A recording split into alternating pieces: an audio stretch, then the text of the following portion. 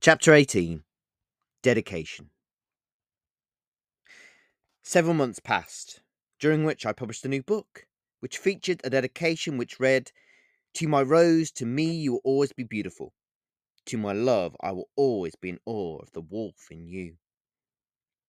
Clearly, the dedication that featured within my new book, The Vampire and the Rose, was written for Olivia and no other.